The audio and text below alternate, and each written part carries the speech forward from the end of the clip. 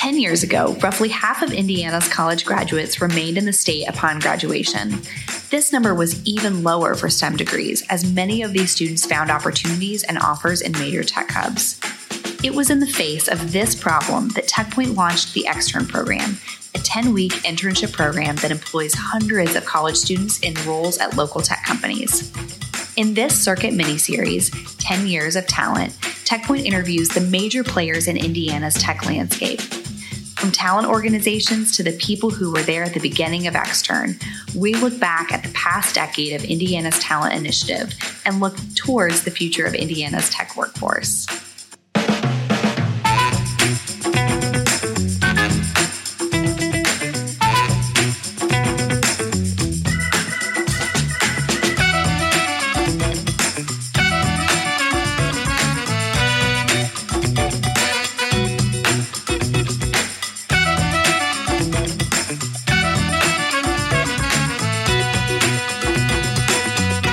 Brad, thanks so much for sitting down with me today. It's such a pleasure to get to be with you in person and get to talk a little bit about our partnership and the great work that your team does here in Indiana. Thank you. Exciting to be here, and this is inspiration. Isn't it? Yeah, it's quite the backdrop.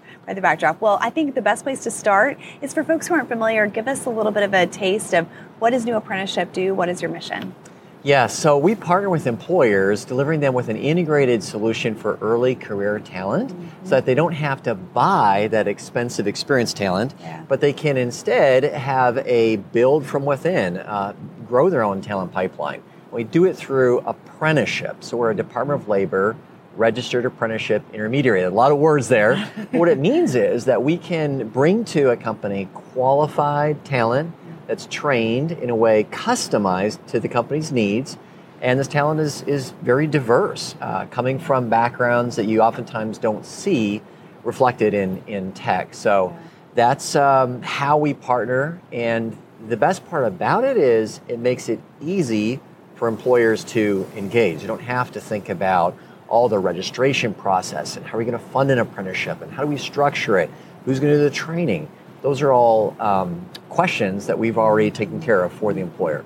Yeah, and that makes a huge difference. It's been so fun getting to see your team do that over the course of this year and the game changer that it is for employers to work with you in that way.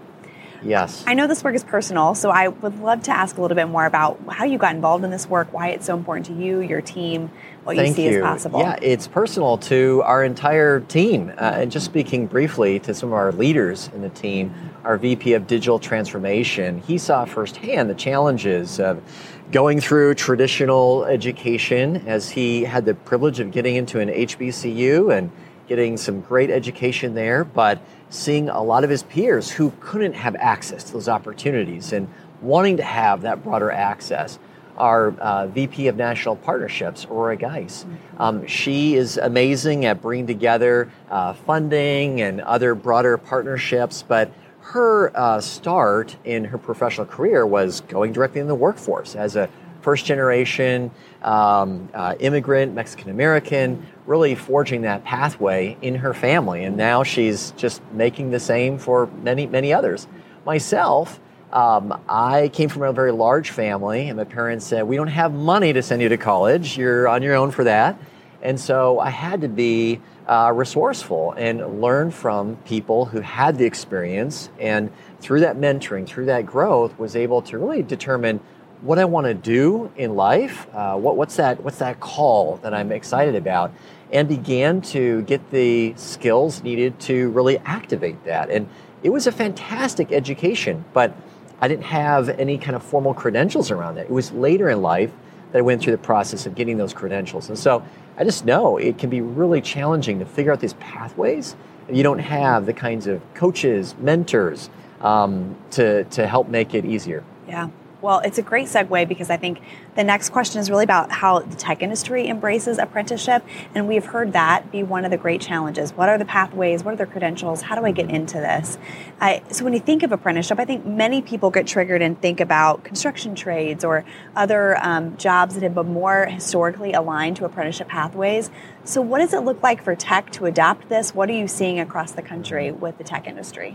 So triggered. A lot of people are by the word apprenticeship, and they think it means unions. They think it means traditional trades. A lot of things that it could, but in a tech world, it really doesn't have those connotations. It's a framework that the Department of Labor has developed with employers to make it very systematic how competencies are developed within an occupation. So we're supporting occupations like data analytics, cybersecurity, IT service management. These are in demand. They are skills that are learned best on the job. But how do you really structure those skills? How do you determine that what I'm learning inside one company is more broadly relevant within the industry with a number of companies? And so that's what the Department of Labor registration process can really help us to ensure that we're providing this pathway that is going to result in a lot of career mobility for an apprentice. And the data proves this out. I just was with the Department of Labor for a employer convening yesterday, and one of the points that they brought out was that over the course of an apprentice's career, there's an additional $300,000 of earnings that are created. So just a lot of advantages for apprentices and for the companies in this as well. So speaking specifically of tech, a lot of the skills that are needed today, let's say AWS Cloud, well, every 6 months, there's some new feature that's released, right? In ServiceNow, we have the newest upgrade every 6 months. So you don't really learn that from being in school for X number of years. It's learned on the job, and these skills, where do you access people that have them? You have to really go and find those that are learning on the job. So if you're not thinking creatively as an employer, how do I provide that opportunity for people to come in and practice, learn those skills, then you're really missing out on that future tech workforce, because it's the only way to create it within the context of the work. Brad, I would love to hear you kind of connect the dots and the ties between things that we're hearing out about Mission 41K and about skills-based hiring. What does all of that mean? How does it connect to adult apprenticeship? Absolutely. Well, we're very excited about this focus around skills-based hiring. That's part of the Mission 41K movement, because it's the foundation of an apprenticeship movement, really. Yeah. When you go back to evaluating a candidate based on their, not their resume and their formal credentials, but on the skills that they have, now we have a way of really seeing, is there that fit for a candidate to come into the organization and to start to grow with us?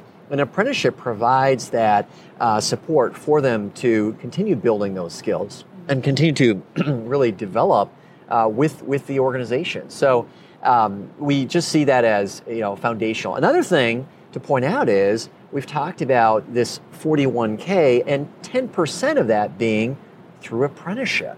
So that's really a huge opportunity for apprenticeship to contribute towards achieving that goal. And we think that we can exceed that because of all the excitement that is here in Indiana, the readiness to engage around that mission. That's awesome. Well, we're proud of the fact that Indiana has obviously engaged in a lot of talent work over the past 10 years. We're having this conversation as part of the backdrop of Extern, our internship program, reaching its 10th year as a program. And you've obviously been in the game and the talent space for a while as well. For 20 years. Yeah. So I would love to hear your national perspective on how you have seen the talent marketplace evolve in the past 10 years as you've been doing your work. There's been a lot of changes. For sure, there's now the recognition that we need to have a much more inclusive tech ecosystem. We've been talking about that for a long time, but now it seems that there's real action. There's numbers, there's metrics around it. And most sophisticated tech organizations, they are measuring and they're creating accountability around that. So that's one big difference. Another thing is we see this shift towards like low code and no code platforms. So we do a lot of launching apprenticeships into career through the ServiceNow platform. And it's amazing to see how our apprentices can get into an environment that is very high impact in terms of the digital transformation that's happening for the stakeholders that they're serving using these platforms, and they can execute that change with very little understanding or prior training around code. We can, give them a foundation and then show them the key to using that platform effectively.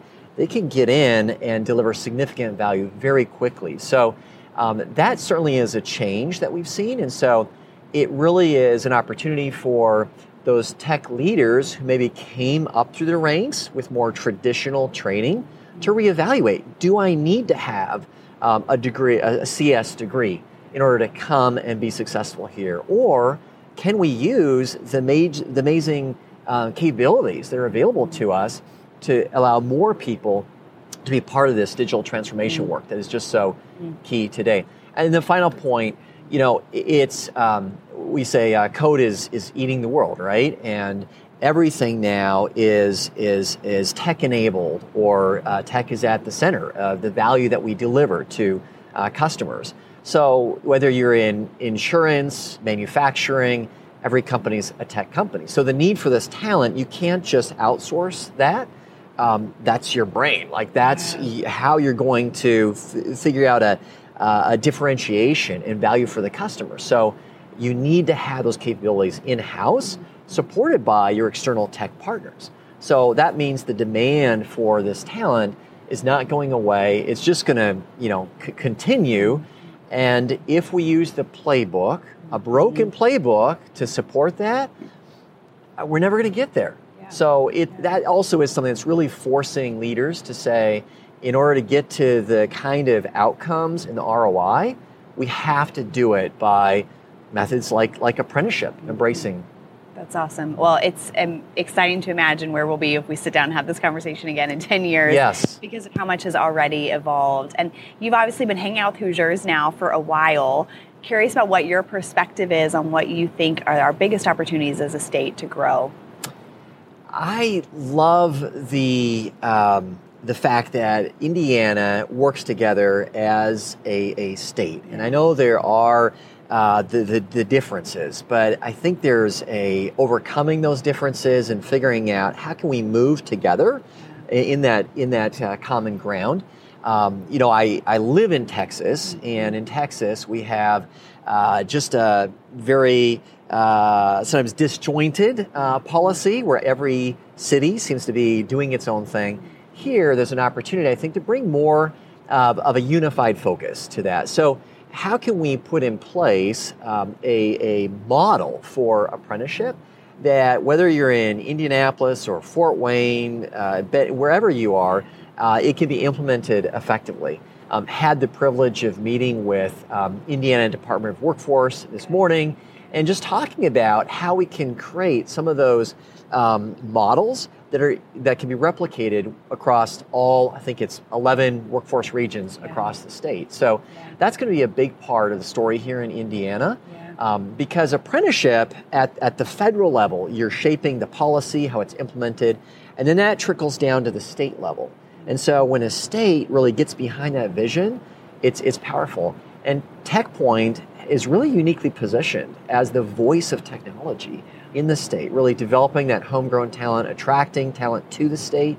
So having that kind of a very thoughtful strategy around apprenticeship that then at the state level, the local workforce board level, through the education and workforce partners can gather around that.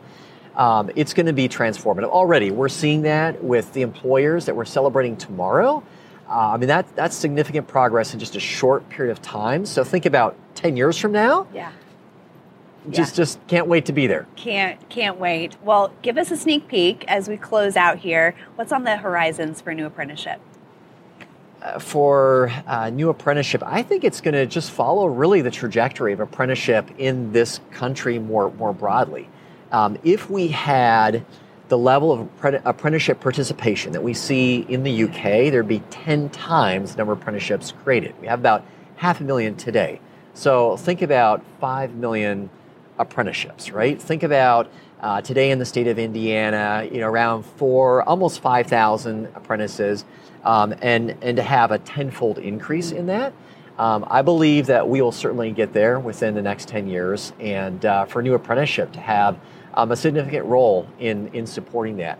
I think about, personally, the journey that I've been through and what I want for my kids. I'm excited to see them pursue apprenticeship.